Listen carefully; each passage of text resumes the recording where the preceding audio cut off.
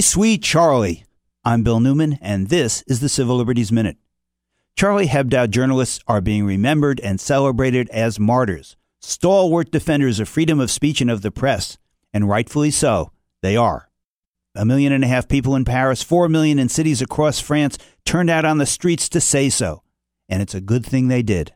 And mainstream American media pundits are churning out sound bites about the importance of freedom of expression at a breakneck speed. And these are righteous statements. But, as New York Times columnist David Brooks has pointed out, Charlie Hebdo could not survive for 30 seconds as a student publication on most American college campuses.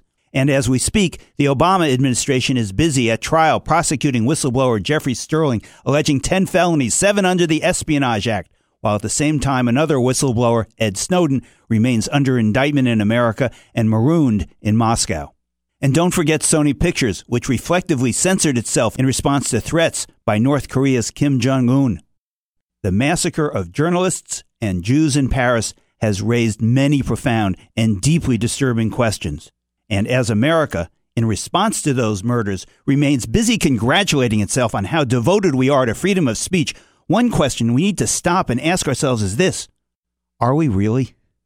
The Civil Liberties Minute is made possible by the ACLU, because freedom can't protect itself.